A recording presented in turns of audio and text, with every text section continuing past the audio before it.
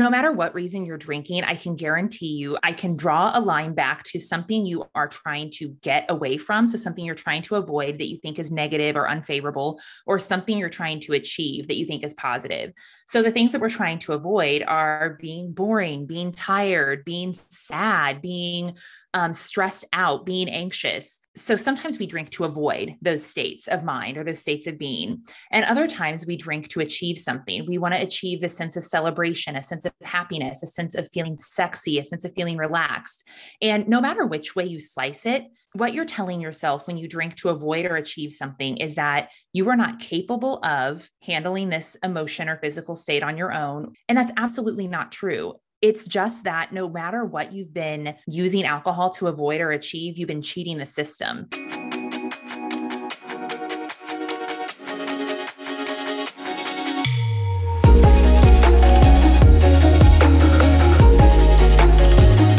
What's up, listeners? Welcome back to another episode of Get Psyched. I'm your host, Lindsay, and today I am sitting down with Amanda Kuda.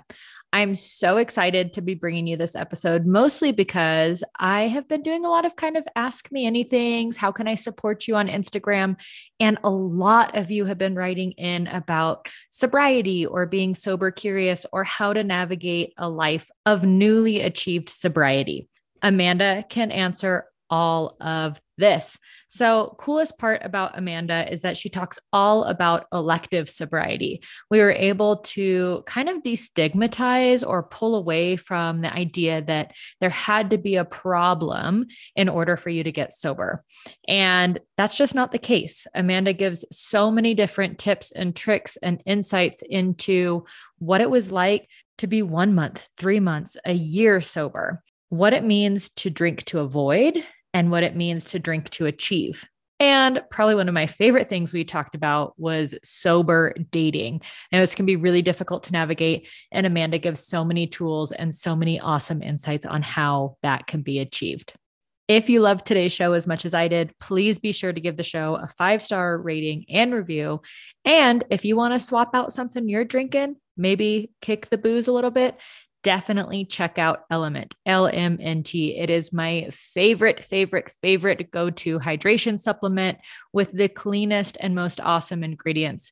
It's a little cold right now, so I have been sipping the chocolate salt hot, and holy shit, you guys, it is like a beautiful, delicious hot cocoa in the evenings before bed. And I cannot suggest it enough. So be sure to hit the link in the show notes and get yourself a free sample pack. Just pay for the shipping and enjoy some delicious, yummy, incredible Element throughout your day or possibly on your sober journey. Enjoy today's show.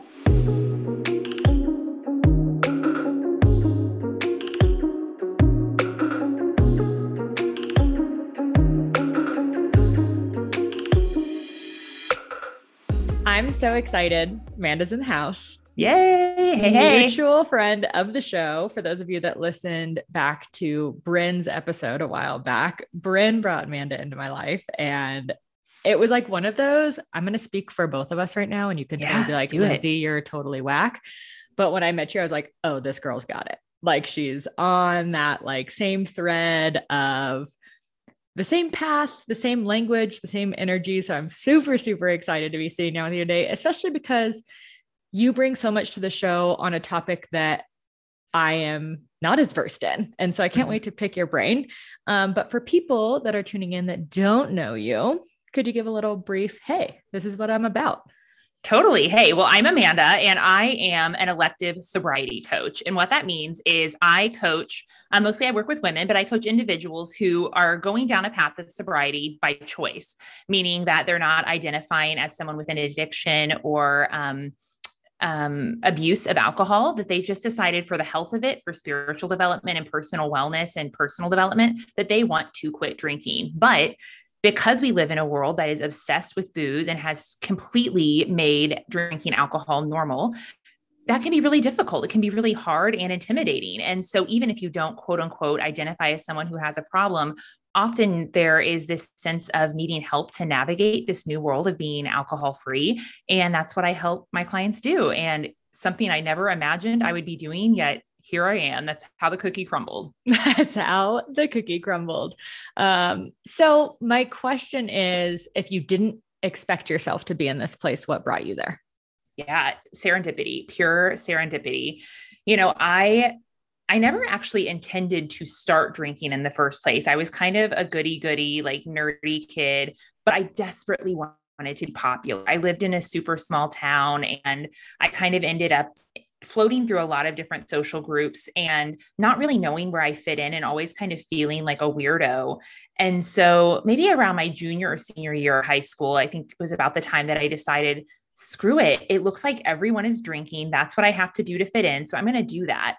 And I kind of like fell into this lifestyle that I thought perceivably helped bring me out of my shell. And so I started to identify as a party girl and really made that into a part of my persona and identity because I thought that's what was popular and good and fun. And I carried that in through my 20s, through my early 30s. And then all of a sudden, out of nowhere, I started to get this nagging feeling in my gut that I couldn't and shouldn't keep up this relationship with alcohol because there was something bigger in store for me. And I couldn't explain it, but I just knew deep in my soul that I needed to quit drinking in order to find it. And that feeling made me really uncomfortable because here I built this decade-long identity around drinking. And that's how I knew that's the only way I knew to make friends, to go on dates, to do a lot of different things in the society that we use alcohol for. And I was mostly afraid because I knew that I wasn't an alcoholic, but this is 5 years ago and there were no models for quitting drinking that didn't require you to identify as someone who had a problem. And so I had this like double bind of knowing I would be an imposter if I went to AA and not really feeling good about that, but also not feeling good about being stuck on the party scene. And so ultimately I made the decision that, okay, there's no clear path here, but I'm called to find a path. And so if I'm the first one on the trail, so be it, I'll figure it out. And certainly there were other people who were kind of doing what I had wanted to do quietly, but no one was talking about it. And so I started on this path of personal development and sobriety and started really just sharing about it organically. People started coming to me and saying, oh, hey, I'm like you. Can you help me? And 5 years later, I'm full-time people who want to change their relationship with alcohol and under contract to write a book on the topic. Oh my gosh. It just all happened. Oh my gosh. Okay. I have so many questions. I want to back up the bus before we get into books and we get into what the path looks like now. But what was that path when you were first starting out? Because like you were saying, there were people doing it kind of in the shadows or in the silence of their own comfort, but not really sharing that. So after you got this, what sounds like an immense call to change a huge part of your identity, a huge part of your life, what was that first step and how did it feel to start going down this new path? Yeah. It's interesting because I was at this point in my life where I just gone through like the shittiest part of my 20s. I was in a job that really was running me dry and not paying me enough. I just had my first really big heartbreak. And so I really started making moves to improve myself. I'd enrolled in therapy. I was working out. I was reading these self-help books. And it all seemed that everything I was doing was going in one ear and out the other. Nothing seemed to make a difference. And, from the self-help perspective, I kept getting little, like every self-help book had a teeny tiny mention of, oh, and by the way, if you examine your relationship with alcohol, all this might be a little bit easier. But it was always just a little blurb like, oh, hey, this is something you could look at too. And every time I saw it, I thought, I feel like this is all backwards. I feel like there is a foundational element here that I need to remove because I'm doing everything that you're saying, or so I think, and it's not working. And so I had already started to put some of these pieces into place, these fundamental pieces of having a therapist, having, a spiritual practice, meditating, working out, and it just didn't seem to work. And so I tried then to reverse engineer and think, okay, I've added all of these things into my life, but what could I subtract? And the overwhelming mathematical answer was booze. So I decided to take a 30-day break from alcohol. I did it during dry January, which is probably when this episode is coming out. And that made it really easy for me because it was kind of like a cultural movement. But that's also the longest stint I'd ever had not drinking from the time that I was 17. So it was kind of a bold move at that point. And I had this notion during that 30 days that 30 days wasn't enough. And so I extended it to 90 days, and 90 days became 6 months, and 6 months became a year. And during that time, what I found was having alcohol out of the way really created the space for me to pursue this personal rather development thing that I was really craving for, but not getting at. And as I started practicing all of these things that were already a part of my life, alcohol free, they suddenly started to click, and in a big way and really fast. And so my first steps were actually continuing to do everything that I was already doing, but just without alcohol in the picture. And once that was out of the way, I was so amazed with how far and fast I was able to go. It really just, it was miraculous, to be honest. So when you say that alcohol was such a big part of your identity, right? You had created this identity around the party girl, and then you kept doing the same things you were doing, sans alcohol. What was it like? Because I get questions like this all the time from kind of my audiences. What was it like to be back in the party scene without like the party juice? Yeah. Well, I'll tell you what, that was short-lived because it was short-lived because here's the thing. This is a hard truth. If you think something in your life is going to be boring without alcohol, it's probably just boring, period. And you've been using alcohol to make it seem fun or to dull your senses so that you can tolerate it. And I realized that pretty quickly. I tried pretty hard to be the cool girl who was just going to keep up with my normal lifestyle. So I did continue to go out with my friends for whatever things that they had planned. And it didn't take me really very long to realize that, wow, this is really dull. And I actually don't like a lot of these things. So there were things I was able to tolerate, but I sure as hell wasn't able to stay out until 1, 2, whatever in the morning while everyone else was at level A. And I was still, just at a completely different level. And it really gave me a space to check myself and reevaluate what is fun and what is actually really mundane and requires me to be emotionally and physically numb to tolerate. And the answer was most of my social life was mind numbing. It just wasn't fun. Wow. What a crazy realization. Cause I know like I've done, a sober month or a sober stint here and there. And first and foremost, I realized that I will gladly go to bed at 8 p.m. before going out. Yep. And just like you said, it got to a certain point in the night where like everyone else's face is kind of melting off and you're sitting there like, I don't know if this is what I want to do. So that's a really awesome reframe.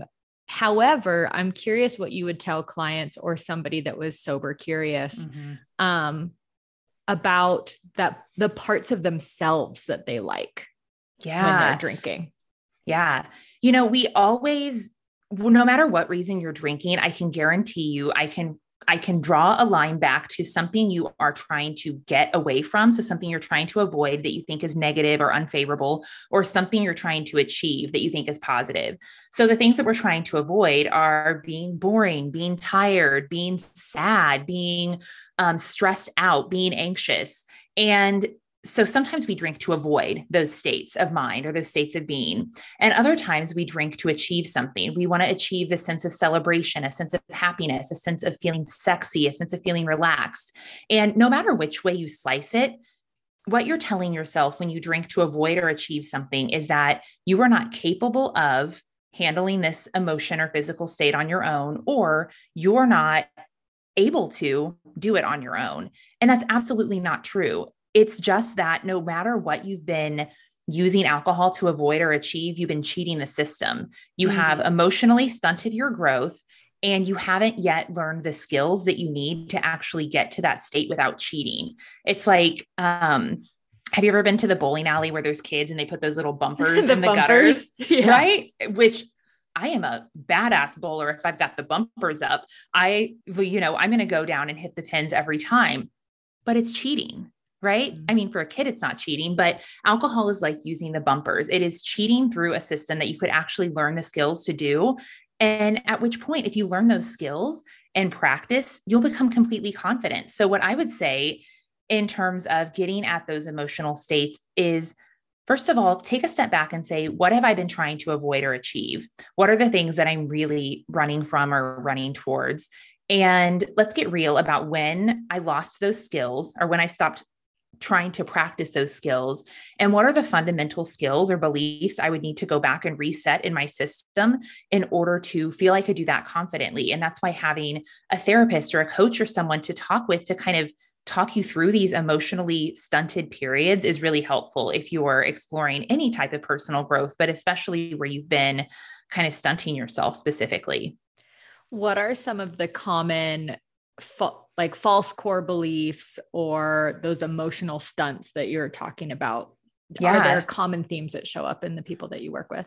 Totally. So one is, I'm not capable of dealing with stress. Life is too hard and I need something to escape from this life. Just for a moment, I need something to make it easier. I need something to take the edge off, right? That's a really common one with alcohol.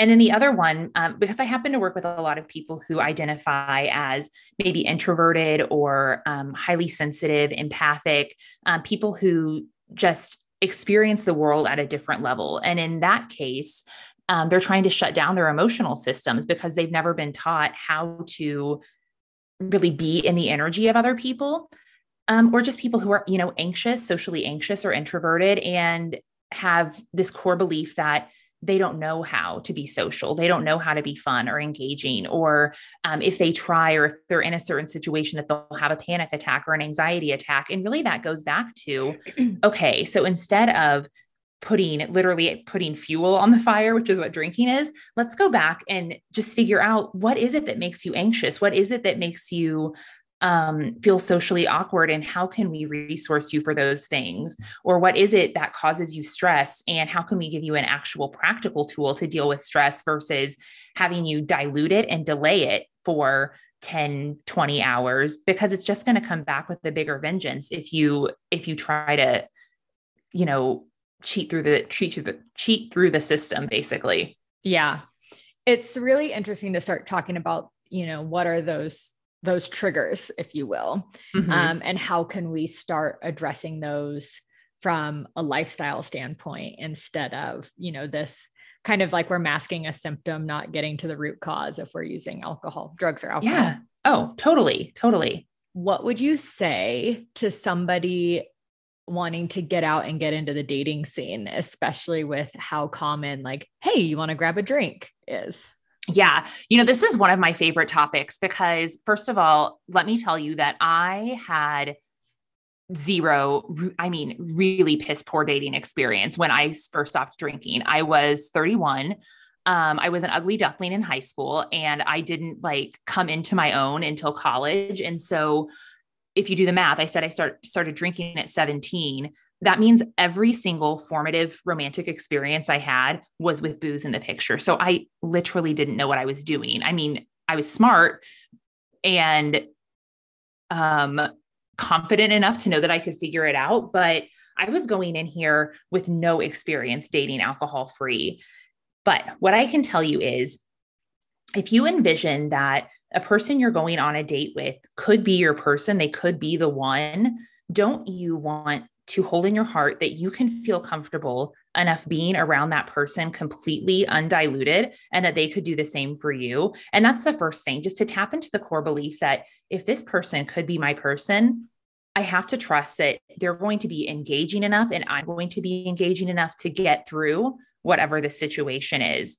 But I have so many kind of different mind frames for navigating the dating market that I think that are very counterintuitive. So I'd be happy to share a couple of them. But bring them in. Yeah. So, I tried at first to be the cool girl when I was dating. And so I was really just haphazardly swiping on the dating apps, and I would go out with anyone. I'm like, I'm just going to get out there and I'm going to give this a try. Yep, exactly. And it's all practice. Everything that you feel you are weak in, all you need is practice. So at first I was just looking at it as practice, but I picked some substandard practice partners because they weren't quite ready to show up at the level that I was. So I definitely went on a lot of dates where my date was drinking, and I realized pretty quickly that that wasn't a fair game. It was like me trying to play tennis against Venus or Serena. It just wasn't making sense. So I needed to get someone who was like a little more up to my level. And so I started focusing on either going on dates with men who were light drinkers or didn't drink at all, or at least manufacturing a dating scenario where drinking wasn't involved. And so I would say to anyone trying this out, the best case scenario that's probably going to make you feel the most comfortable is if that person is on the same energetic level as you. And what I mean by that is if you can both go into it not drinking. So I would recommend not agreeing to a date where you're meeting for drinks and just choosing to drink seltzer. You're actually going to a coffee shop or going on a walk or doing something active to where neither of you is drinking. And I promise you, you will feel so much better in that element than if you're trying to resist drinking while the other person is getting hammered across the table. Totally. First thing that comes to mind, I'm like, go play laser tag. Yes. Do something fun. Get your body moving. It doesn't serve you to try and communicate with someone who is at some point in the date going to be at a different conscious level. So remember, especially if you're on dating apps, you have an endless sea of practice. You literally are just gathering data the whole time, but try to choose practice partners and practice scenarios that are actually going to help you out versus make you feel even more uncomfortable. And I promise after a few times practicing, you're going to get in the groove and realize, oh, I can do this. This is no different than meeting a friend for lunch or for coffee. I just haven't practiced in a specific environment yet. And once you do it a few times, you'll realize, oh, it's not as bad as I thought. Totally. I see you wanting to take your sweatshirt off. So I'm just going to give a pause like, so you can take that off. It's getting hot in here. Totally. I'll edit it out. Okay. I'm back. So what would you say to somebody, or how could you support somebody in having that conversation? Right. I immediately go to like, this is something that I would kind of want front facing, especially if it was something that was such a major component of my life. And that could be scary, right? Like in your dating app bio or what, I haven't been on dating apps in a minute, but you know, putting that you're sober, or any of those things, right? It allows as kind of a filter. But if someone wasn't comfortable putting that, or maybe they did meet someone out in the wild and not on Bumble or something like that, how would you approach that conversation? Yes, that's such a great question because anyone who has journeyed down the path of non-drinking, has gone through this anxiety period of how do I communicate this? And what I would say to you first is across the board, less is more. You don't have to over explain. But because I know that maybe we're talking to two different walks of people, I'll give a kind of specification here, just a mass clearing. One group is you are in recovery and you probably have some different rules than I would offer you around dating. And so I would say, if you are in recovery, talk to your sponsor and your group about that. I'm specifically going to give advice for people who are just electively making the decision to be alcohol free. And in that, I would say, because this isn't something that you're identifying as the cornerstone of your life, it's not necessary to bring it up front. This is not, a political affiliation or a religion or something that you are putting as one of your number one core values necessarily. So I don't think it's necessary to put it in your dating profile or anything, specifically because being alcohol free still has a lot of stigma. And until you have the opportunity to maybe explain that back and forth with someone in a dialogue situation, I think that you could maybe be eliminating some potential really good partners who just don't understand what being alcohol free is about. So I say leave it out of your bio. Don't even use your characters or character count on that fact. But I think that you need to get it out there really, really quickly in conversation. That way you can determine if the person is a match. And what I like to do is if I'm chatting back and forth, so if I were on a dating app, I would just at some point very early on say, oh, by the way, I don't drink alcohol right now, or I'm a non-drinker, or I'm alcohol free. Just wanted to let you know in case that's a big part of your life. And if so, I wish you well, but if not, I would love to meet up at some point and do something non-drinking related. So I really try to get that out there really quickly. But if I'm we've just met face to face, I usually let it come up organically. So typically what will happen, just playing out the scenario, is someone will say, "Hey, I'd love to meet you for drinks," at which point I would say, "You know what? I actually don't drink, but I'd love to meet for coffee or a walk." And that last part is really important, because because you're the one breaking the social norm and you're technically declining their date by saying, "I actually don't drink," it is best practice to then offer them another scenario versus try and make their mind, who's still comprehending this, work harder. I think it's just a pleasantry to go ahead and say, "Okay, well, I can't do what you suggested, but how about this or this?" And I've always found that to be super successful. Or they say, "I don't know that I can do that." And then it's a no, and we move on and we don't waste any more of our time. Okay. So what do you say to the person that had the suggestion of coffee or a walk, and that person said no, and you guys went your separate ways, right? Yeah. I can see that being making it very difficult for you to want to stick to this elective sober life, right? That tape starts playing of like, crap, I'm different. This is always going to be a hindrance. It was so much easier when I drank. Let's address that narrative first. What might be your response to that? Yeah. Well, how woo can we be here? Oh, it's called Get Psyched. Okay. We're going to go woo then. We're going to talk about energetics. So here's the thing. When you are drinking, you are vibrating at a specific energetic level that is dictated by alcohol, because alcohol lowers your energetic vibration. And when you're at that vibration, you are automatically going to attract friends, lovers, acquaintances who vibrate at that similar vibration. On the same page, you are going to have blinders on so that you are only seeing people who are at this same vibration. So what happens is this really unique thing where you continue to get examples of people who are just like you, and you are only able to see examples of people who are just like you, but it's only because your vision is skewed. All right. So you probably will have a few people who are kind of in betweens, vibrating at that weird level of the old you. But as you become more comfortable and step into this new vibration, you are automatically going to start seeing and being attracted to people who are a match for this new level. And those people are going to start being attracted to you. So even though early on it might feel like, "Oh my God, I'm a loser. Everyone drinks. No one will ever love me. No one will ever be my friend."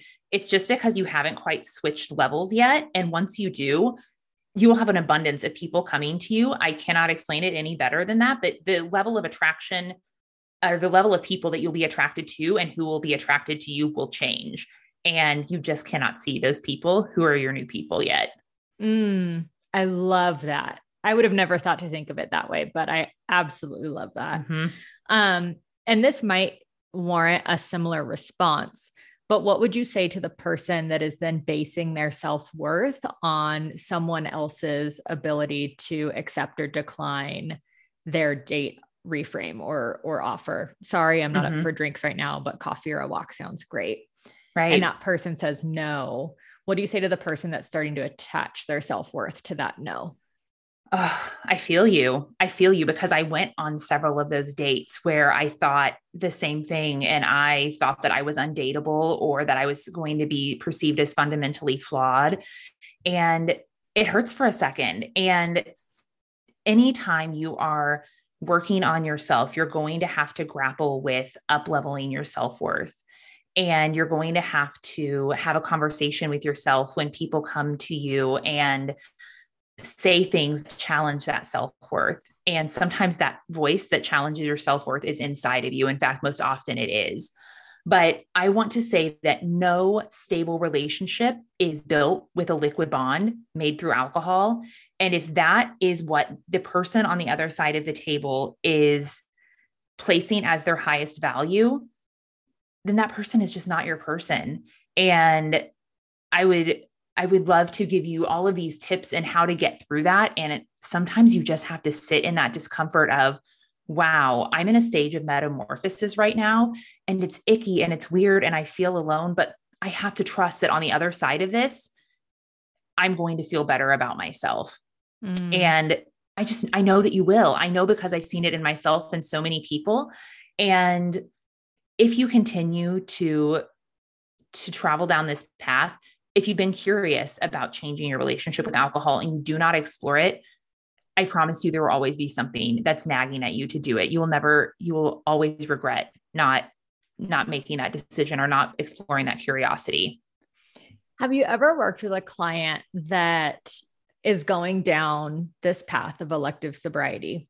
Perhaps they find their person, it's incredible, and then they make the conscious decision to bring alcohol back into their life. Have you seen that be successful, or what have you seen in that situation? I have seen it be, not to be discouraging, I've seen it be mostly not super successful. And that's because a lot of times the people haven't given it enough time. But actually, I work with 2 clients who have gone alcohol free for upwards of 7 years and decided to dip their toe kind of back in the drinking pond, only to find that it's not as glamorous or as fun or as easy as they thought, even though they'd taken a really long break and spent a lot of time working on themselves. But I think typically what happens is if you actually dive in and do the hard self-work, if you really work on yourself and bring yourself up to a psychological and spiritual level where you're super rooted, that once you get to that point where you have the decision to make, do I want to drink again or no? Your life will be so beautiful that alcohol will be completely insignificant and it won't even be a question. And I think that's where I'm at now, but I've also put in a ton of time to do the self-work. And sometimes people stop drinking and just take that as checking the box. So I would assume that the type of people who are listening to your podcast are in there doing the work, and that they would also get to a point where if they had a combination of checking the box of abstinence and doing the work, at some point, alcohol would just become an irrelevant question. And that's a good feeling. That's a good place to be at, where you see alcohol and you're like, not really interested. I feel pretty amazing. That no longer has a place in my life. Totally. Just to play devil's advocate, do you think that there is a way to have a conscious relationship with alcohol? I think that there is a way to have a more conscious relationship with alcohol, but when I look at the reasons why people drink, again, and it's to achieve a feeling. And that feeling is always a little bit of a sense of numbness and a little bit of a sense of escape.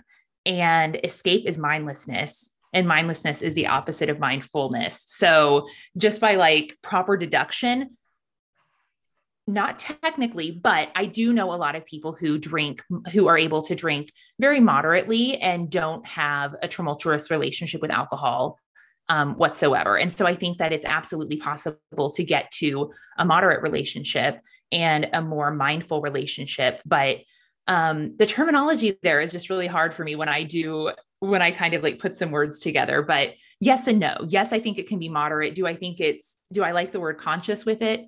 Not a lot, but that's just me. And that's just where I'm at. And I also don't think alcohol is bad, wrong, or evil.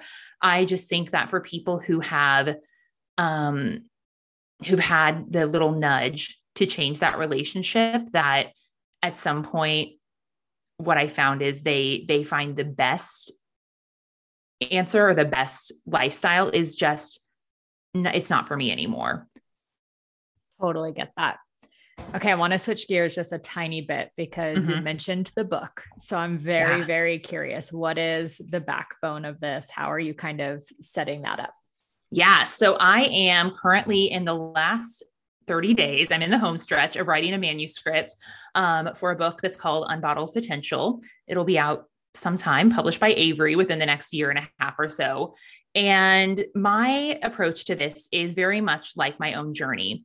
I had been really trying to do all of the self-help and figure out alcohol along the way.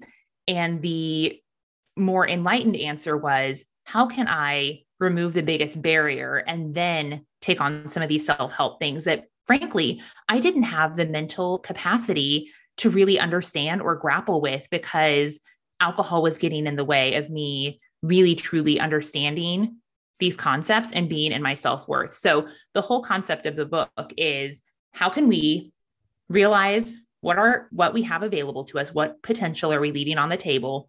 How is alcohol stifling that potential? How do we navigate some of these common stumbling blocks that are going to come up when you're trying to be booze free in a booze obsessed world? And what moves can you make after that to really up level into the life of your dreams? Okay. So we've talked quite a bit about, not so much what can we add to your life, but what can we take out of your life, what the path has looked like. And then you mentioned the tail end of that book being what can we add into your life at the end that kind of helps you up level. Right. What are some of those things? Yeah. So, I think that a spiritual practice is really one of the most beautiful things that you have available to you once you remove alcohol. Trying to communicate with the universe, spirit, higher power, whatever have you, it's always available to you. But when you're doing it with booze in the way, it's like you're talking on a cell phone in a tunnel. It just doesn't compute. And so when you remove that barrier, I find that you're able to tap into a deeper spiritual connection of your own understanding. And that can help you to get through a lot of the other things. And the next is adding in just general emotional resilience, because it's a skill that we've lacked. And so how can you increase your capacity for good feeling thoughts and good feeling emotions, and also increase your capacity for not so good feeling thoughts and emotions? And I find that people who have been drinking for a long time actually have a pretty lower capacity for both the highs and lows. I mean, do you see that in your practice? Yeah. I mean, I think that there's a lot of things that can definitely affect, right, someone's ability to emotionally regulate. First thing that comes to mind, especially, is trauma, right? So I think that, and I think a lot of times people, and Gabor Mate will talk about this, right? Like the addicts, like drugs and alcohol were not the problem. Right. Drugs and alcohol were actually the addicts' attempt to solve a problem. Right. So I think that to go into, without digressing too far, I see a lot of trauma speaking there before I immediately go to like, oh, this is, drugs or alcohol. It's what's underneath.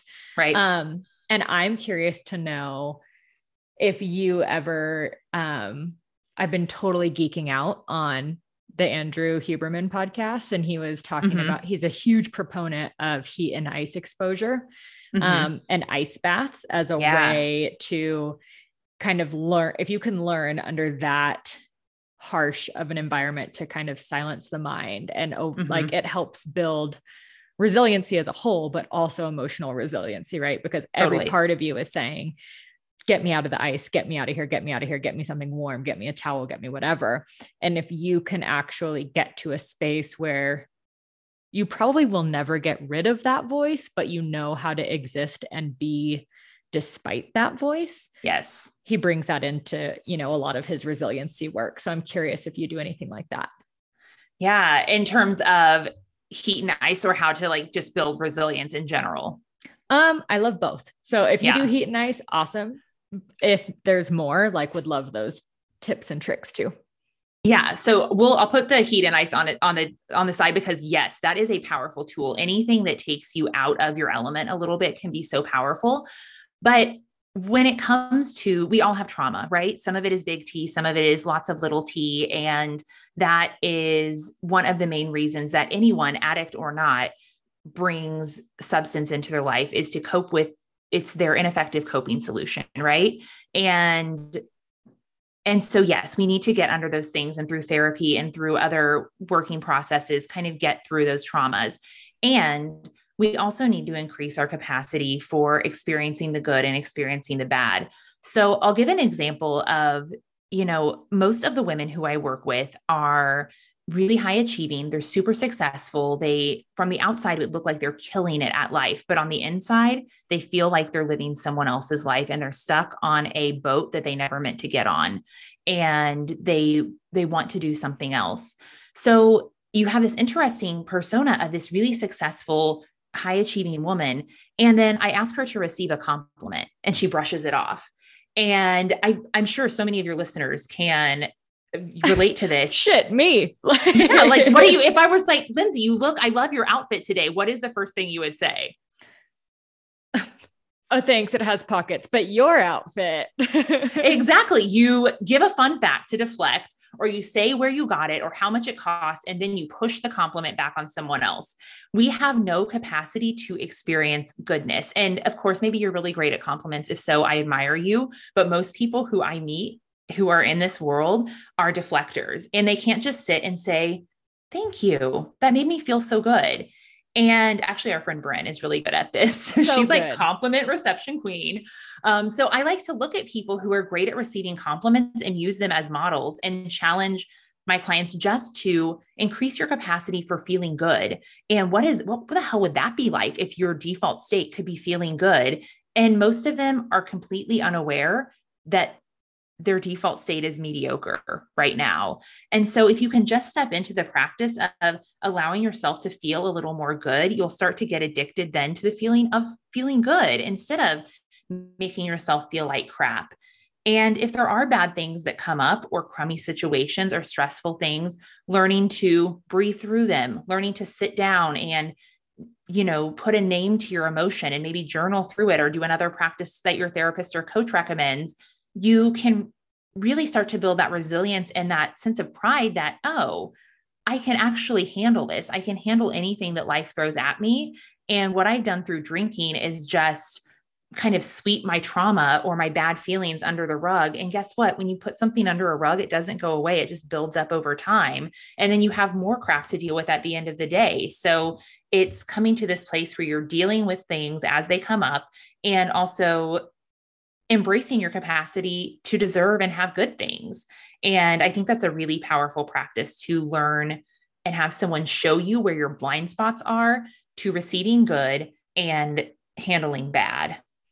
Yeah, I think that's one of the best things you can get from working with a therapist or a coach is just having that someone who truly, truly cares about you. Okay. Like there is a secure attachment there with that person. So you've built rapport, you trust that person, and that person can be totally objective in your subjective world and really, really start to, like you said, shine the flashlight in those blind spots or those kind of dark spots. So of course that leads me to, if someone wanted to work with you or get connected with you or get their hands on any of the resources that you offer, how do they do that? Yeah. So I'm everywhere on the internet and social media. And by everywhere, I mean on Instagram at Amanda Kuda. It's Amanda and then Kuda. And right now I take private clients. I take a small amount of private clients. And most of them are high achieving women who are just ready to change their relationship with alcohol. And the work that we do is actually surprisingly less about quitting drinking and more about resourcing you to live your life without alcohol in the picture. And it's just really beautiful work. I'm really excited and grateful to be doing what I'm doing because I've seen the tremendous impact it's had on my own life and the miraculous impact it's had on the women who I work with. So even if you're just curious, just pop by, start a conversation, lurk around, be a little creepy. I don't care. I'm here for it. Social media is going to be creepy regardless. So I totally appreciate that you embrace it. Yeah. We will definitely keep our eyes out for unbottled potential. Yes. And I will link all the ways that you just mentioned in the show notes. Amanda, thank you so much. Awesome. Thanks so much, Lindsay.